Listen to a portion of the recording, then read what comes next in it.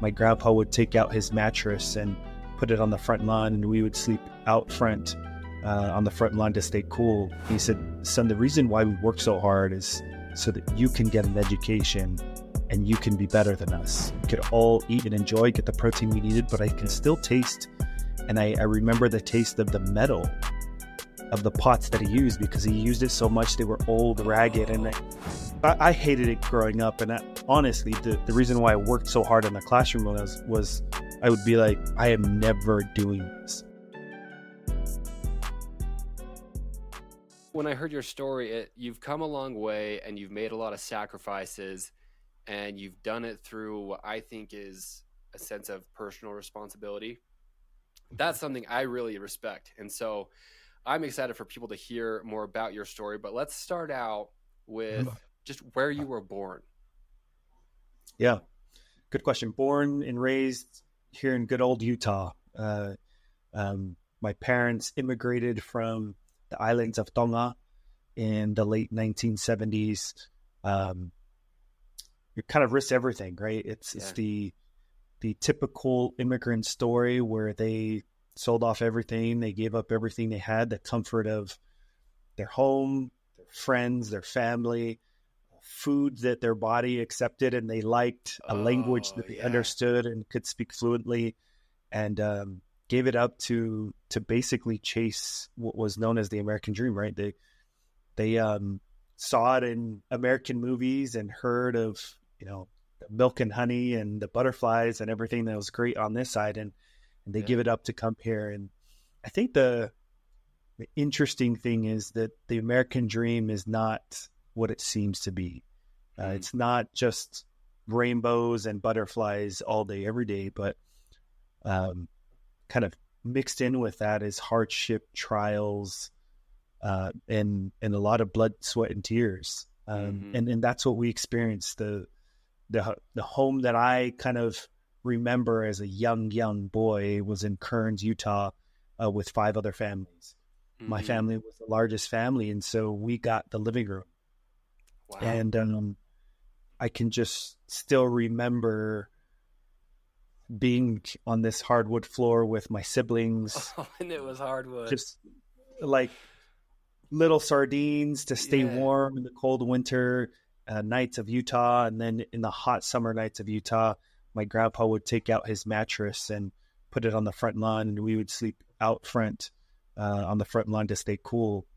And so it's those little memories that have just kind of stuck with me. I still remember my grandpa cooked chicken soup every day, every meal. That was kind of the go-to. It was something that we could afford and we could all eat and enjoy, get the protein we needed. But I can still taste, and I remember the taste of the metal of the pots that he used, because he used it so much. They were old, ragged, and it's just like, back then it's just like, oh, this is what it was. Yeah. And then when you look back and you get old enough, you're like, oh my gosh, this was the actual metal.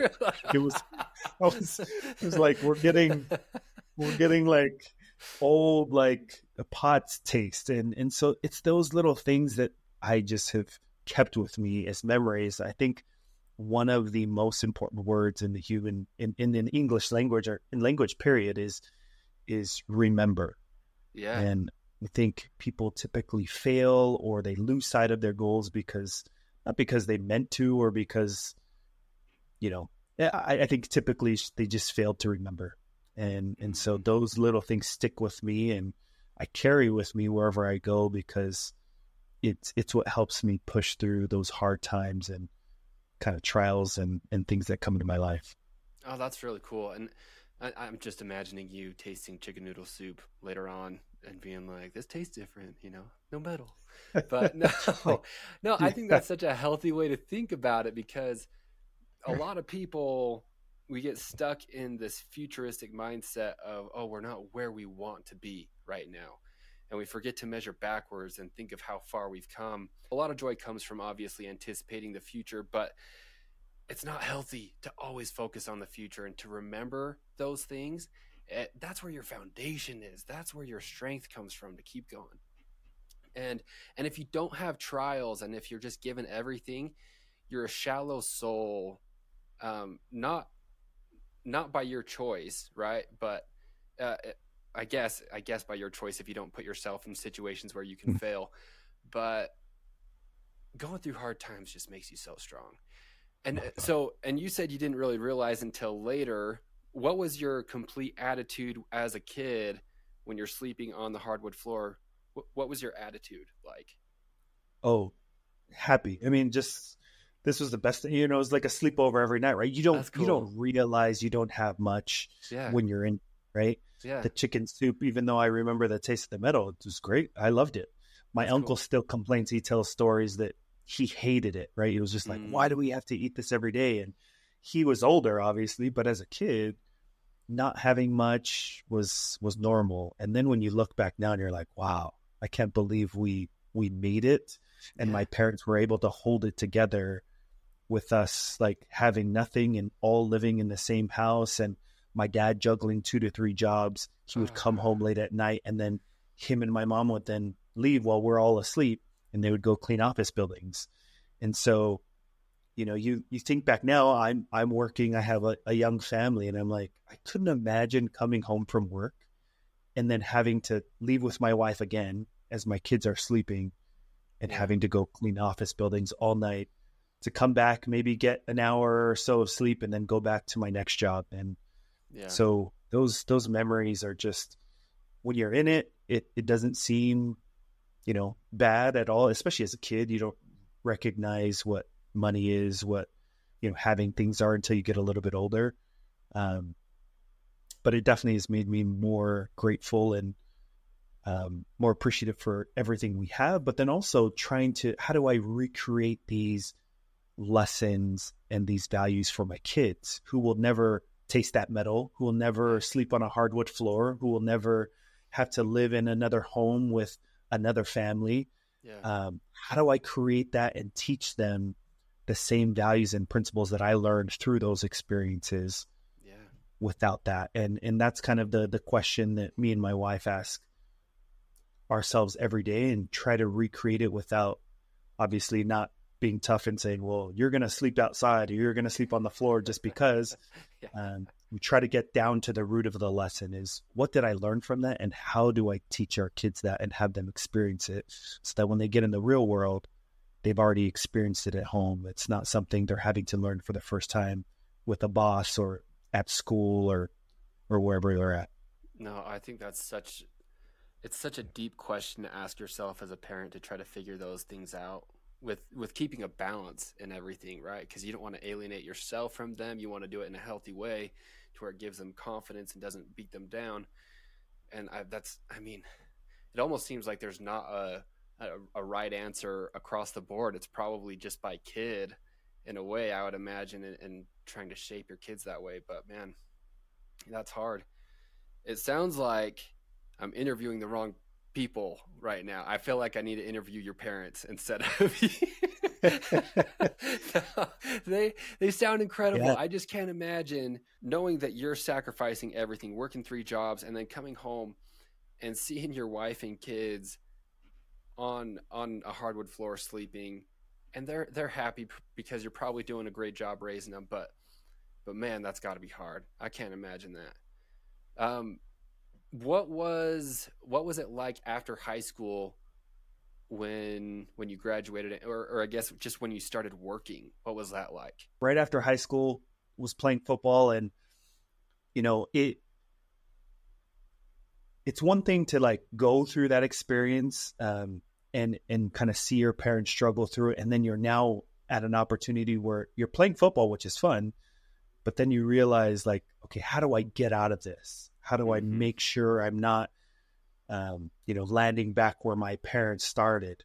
My Yeah. my dad used to always tell me something. He told me something that stuck with me. He said, "Son, the reason why we work so hard is so that you can get an education and you can be better than us. That's what this Mm, whole sacrifice was. That's why we came to America. That's why we work all these jobs." yeah. And so going to school became my priority. Football was always the fun thing, and it was kind of the vehicle to get an education, but I knew that's what I needed to do. Mm-hmm. Uh, and so that's kind of how I started. I started going to school. I came back. I actually transferred to Utah State.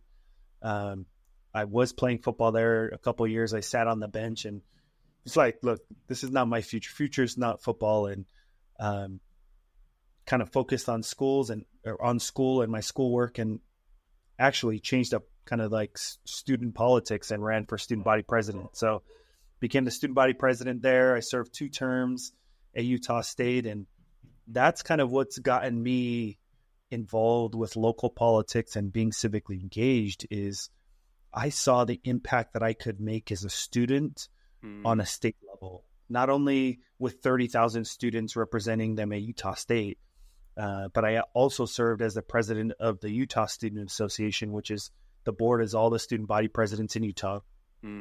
And we're representing all, I think it was 180,000 students back then. And so it was cool to kind of see the impact that we could have on a state level, working with the governor's office, with the state legislature, and, you know, coming up with initiatives and making a difference for all students in Utah. And so that's kind of the route I've kind of come through, but I knew that my education was possible, or not possible, was important because of my parents' sacrifice. Now, if you ask me now, we started talking about this before the podcast about like higher education and kind of the different routes, right? I've gotten 2 bachelor's degree, a master's degree, but I've kind of gone the entrepreneurship route. Yeah. I think there's different routes to what you want. Because I think my parents were immigrants, there were things that I needed to learn that, you know, maybe are taught in a regular average American home. And my parents, they weren't helping me with homework. So like science, reading, English, like that wasn't something that came natural to my parents. And so I had to go to school to learn those things. And so I have a very different opinion than I think the normal person when asking, like, should I go to college? Should I go get, you know, an MBA? Should I go do those things? I did those things, but it was the path and the route that I knew that would lead me to where I wanted to be, to my goals. I'm teaching my kids entrepreneurship right now. They've started one company. They want to start another one here. That's cool. This year. And the plan is that they will go to college.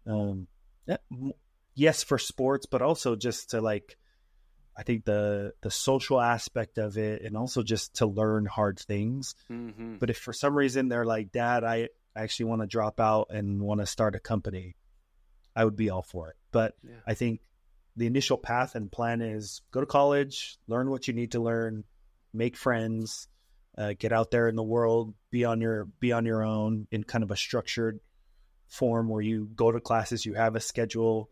And if for some reason you have an idea to start your own thing, like I'm 110% in and support it. Yeah. And I think there's so much that you can learn from going out and doing your own thing, learning how hard it is, and learning all those little skills hands-on is just so valuable. And I gotta say, going to school, I was doing it when, you know, I had my daughter and I was also trying to start my real estate business, and juggling all those 3 things. That was the biggest thing that school taught me, is just how to balance everything and keep my head cool when it was just, when I didn't want to do some stupid homework assignment, you know, that I'd rather pour all my heart into this. But you need balance in your life. You need to figure out how to manage your time. I didn't know how to do that. And so school is perfect. And it's cool that your kids have a mentor to be able to say, hey, Dad, what do you think about this business idea? And then you could probably break it down for them, like numbers wise and whole vision. And that's a huge support. I've got to say, my dad's an entrepreneur too, and his support gives me way more confidence than I think he'll ever know. So I think that's pretty cool, man.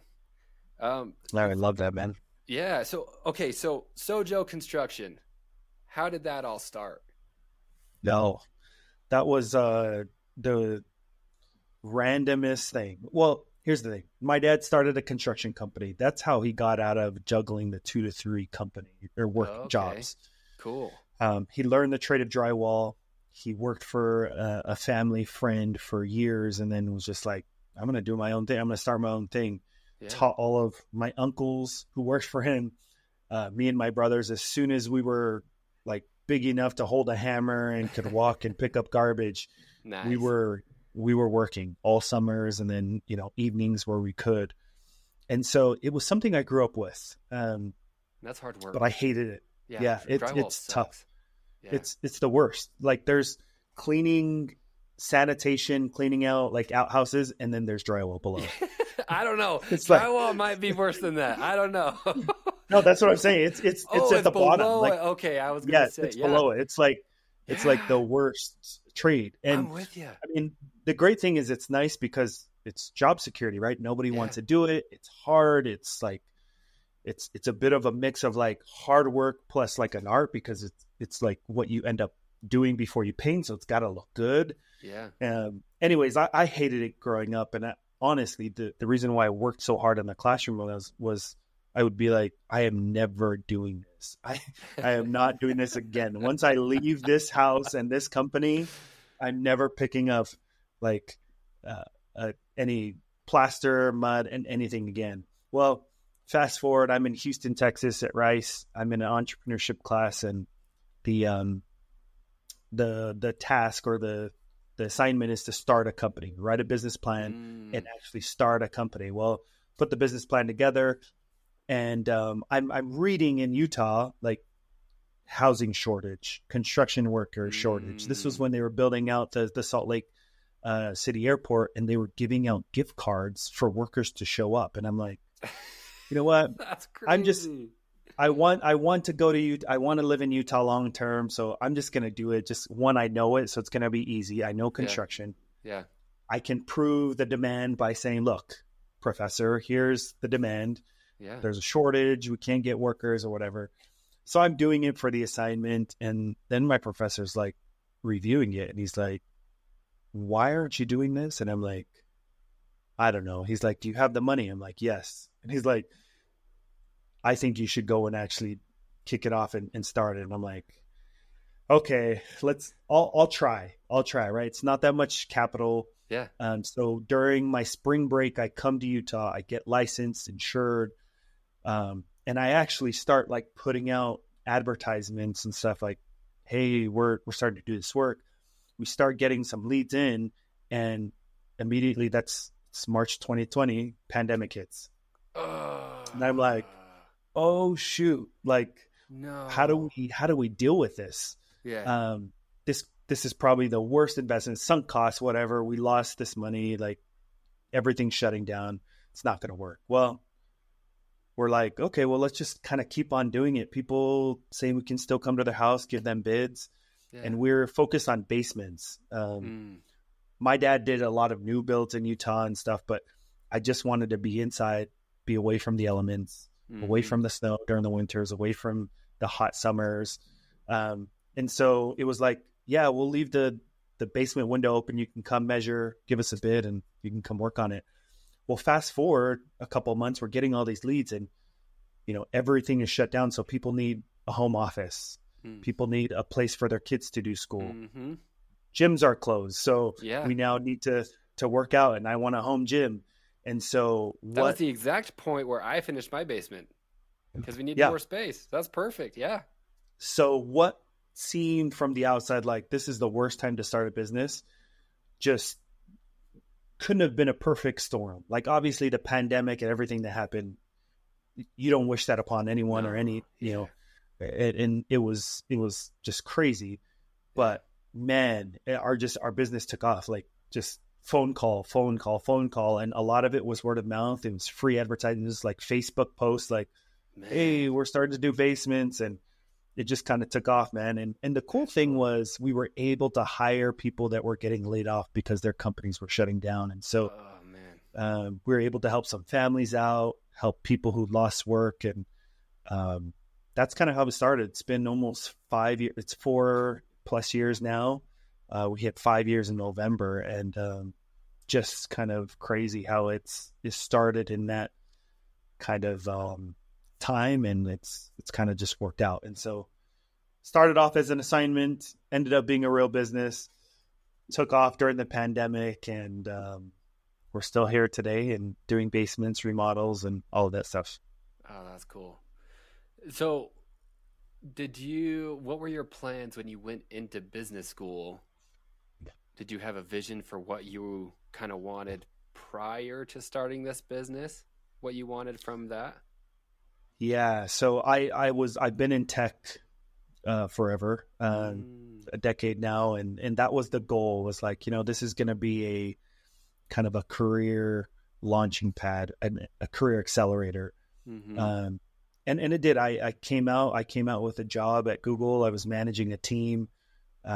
We were responsible for, I don't know that I can even say this, but like a lots of millions of dollars on the Google Ads side. We were bringing That's in cool. a lot of money, Yeah. and so that honestly, I still have a day job. I still work at Google Nice. full time, and I still run Sojo Construction full time. So I have a busy schedule, but it's fun. I enjoy the kind of the entrepreneurship side and love that. But then also what's happening on the Google end, just the being at the forefront and the tip of the spear when it comes to technology and AI and generative AI is Really cool. uh, super exciting to be a part of that and just to learn. And so very different industries, and but I've kind of kept both. A lot of my friends are like, dude, you need to quit and just do Sojo Construction full time, and probably, but I enjoy both and love both, which is, it's been great that I've been able to keep kind of both passions of technology and construction. No, that's cool. Let's get into your campaign. So, at what moment did you decide that you were going to run? Yeah. So I started a nonprofit a year ago, and the name of it is Raise the Tide. The whole idea behind it is uh, that behind is the quote that says a high tide raises all ships. Mm-hmm. And I noticed, and a bunch of my friends noticed, that especially in the Polynesian community, there was just a lack of kind of like information and coaching and workshops to help entrepreneurs, people in real estate investing in general. And Mm-hmm. we wanted to put on kind of conferences or workshops to help up level or raise the tide for our community. And so it's free. It was all free of cost. We weren't looking to make a dime. We brought in just great speakers who were gurus or experts in that specific realm, whether it was real estate or entrepreneurship, and even diving deeper into like different industries within entrepreneurship. Mm-hmm. We brought on founders from restaurants and different stuff, companies here in Utah that you would recognize. And after doing this, one of our biggest events, we had Governor Cox come out. He came and spoke. We had 400 people at that event. And I'm sitting on stage with him and doing a fireside chat and, asking him questions and stuff. And, towards the end, I'm kind of like wrapping up and I'm telling everyone, all right, y'all, like, look, we have the governor of Utah on stage with us, spending, an hour with us, talking about policy, talking about the importance of getting involved. Everyone's got to get involved, know who your representatives are, know what the issues are, you can make a difference. And while I'm sitting on stage and saying this, like my mind is like saying, you hypocrite. Like you know this process, Yeah. like you're involved enough that you can give back and you can give more than just sitting on a stage and telling 400 people that they should go out and vote and get registered and know the issues. And it was that moment on stage that I was like, you know what, I've got to do more. And I'd kind of distanced myself a little bit from politics because I felt that I'd been one disenfranchised a little bit by what had been going on a national stage and kind of the issues and the fighting and kind of the polarization and dividing people. And then I just told myself I'd never run for office because of what it would do to my family. And it was that moment that I was like, you know what, you need to do more. I don't know what that is, but you need to do more. And then came home, talked to my wife and was like, I think I want to run. And she's like, for what? And I'm like, I don't know. But I think I want to like Yeah. actually be in the seat that votes and makes a difference. Like, Mm-hmm. it's no longer good enough to stand on the sidelines and cheer for people, or to, even knock doors for or donate to campaigns. Like, we have to be the people to stand up for our rights, for what we believe should be happening in our state, in our country. And um, that was kind of the start of kind of this whole campaign and this whole kind of political process that we've started about 6 months ago. With education and the things that you stand for, you said that there were some things that you didn't agree with. If people elected Doug Fiefia, what would Yeah. they expect to be represented as far as education goes? I'm a big proponent of what's called school choice. It was something that was introduced last year in last year's legislative session, which essentially allows tax-paying citizens, or really anyone who's a citizen of Utah, to use a portion of their taxes to then go to the form of education that they choose for their child. And so what that does is it, one, make sure that parents are more involved and they have the power and the ability and the choice to then send their kid to a charter school, a private school, or even homeschool, and use some of those dollars to fund that.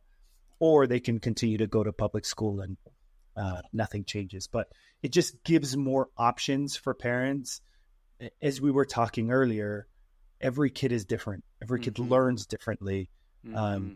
There's some kids that thrive in a classroom and given an assignment and they do great at test taking. And there's some kids who can't sit still for 5 minutes and they need to be out, like, doing sports or doing something active. They need to be touching and feeling, bones of a dinosaur to understand it, and not reading a book. And so Yeah. this gives parents the ability to choose and to find the kind of the right education model for their kid. But then also the other part to this is a school or education system that shares the same values, which we're seeing more and more of those values deteriorating, not only in schools, just as a country, as a state. I don't think this is an attack on public education. My kids are in public schools. That's the choice that we make as parents, Yeah. to keep them in public schools. And so I just believe that parents should be more involved and have the power to choose what's right for their kid. No, I totally agree. I think you have a unique perspective having been in student government, because you said that you learned that, wow, I could actually make a difference as a student. And so that probably carried over to this, thinking, man, I can actually make a difference in public education as a parent and make something happen, which I think is something that parents are really lacking these days. We kind of feel powerless in what public schools are going to teach our kids. What's going to end up in my kid's library is one of their classmates going to come in and pretending to be a dog and have to, deal with that. Um, Yep. all sorts of weird things. And so, and we want to have as much control as possible in making sure that our kids they end up well off and developing the way that they can and achieving their full potential. And so how would you suggest a parent who's feeling powerless over their kid's education? Maybe they work full time and they can't homeschool their kid, and they can't afford private school. Hopefully you can do something about parents being able to get funding to be able to, fund their kids' private school, things like that. But what is something a parent can do right now? Yeah. The first thing is being involved and just in the small things, the homework, right? Like, know what your kids are learning, be engaged, parent teacher conferences, like those are important. Show up, understand what's being taught in schools. And then I would say have a good relationship with the teacher if it's public school. The next kind of level to that is knowing kind of your state school board member, right? If there's ever any concerns with, something that's being taught or what's being in our libraries or what kids are being exposed to, it can be addressed pretty quickly with your state school board member. I have my state school board member on speed dial. Like, and it's not like I just need to complain about everything. I'm not that type of parent. Yeah. But if I have a question, if I'm hearing something, I'm like, parents talk and they're like, I can't believe my kid was learning this and this was taught in their class. I shoot him a text and say, Daryl, is this true? Is this right? Is this real? Is this like what's going on? And he can quickly say like, yes, that's part of curriculum. No, that's not. Let me look into it. What's the school like? And quickly can work with principals, teachers, and stuff. So I think knowing that person, they're an elected official, they're in your neighborhoods, like they're part of your community, most likely have kids going to the same schools that your kids go to. And so they're just as concerned as you are, right? And they want to hear from you. And it takes a quick text or a quick call to like stay engaged. And like, if you're hearing something, don't just stay quiet and be like, I can't believe they're teaching my kid that, but this is the only option. Yeah. And I really like how you said too, that you're not coming across as a Karen or anything to the rep. You're just saying, hey man, is this true? And you're on the same team. You're just trying to make things the best they can be for the kids. What's the most practical way for somebody to just dip their toes into a local government right now to know what's going on? Go to caucus night. It's an hour long. You'll learn a ton about just politics in general. There's a website if you rather just read le.utah.gov. That's where all of the bills are being introduced. You can look at the agenda. You can look at what bills and what they're about. I mean, it doesn't take a lot of time. Does it take effort? Sure. But it'll be well worth your time. And if you take time to learn and get involved, you can make a big difference by just even doing a little bit in a small portion of your time. It'll pay off for sure. That's cool, man. Love it. This is super helpful. Well, Doug, you're the man. Thanks for doing this. Cole, appreciate you, man. Appreciate all that you're doing and sharing people's stories, and just honored to be on your podcast. Appreciate you. Yeah, of course. Thank you so much for listening. I hope you found confidence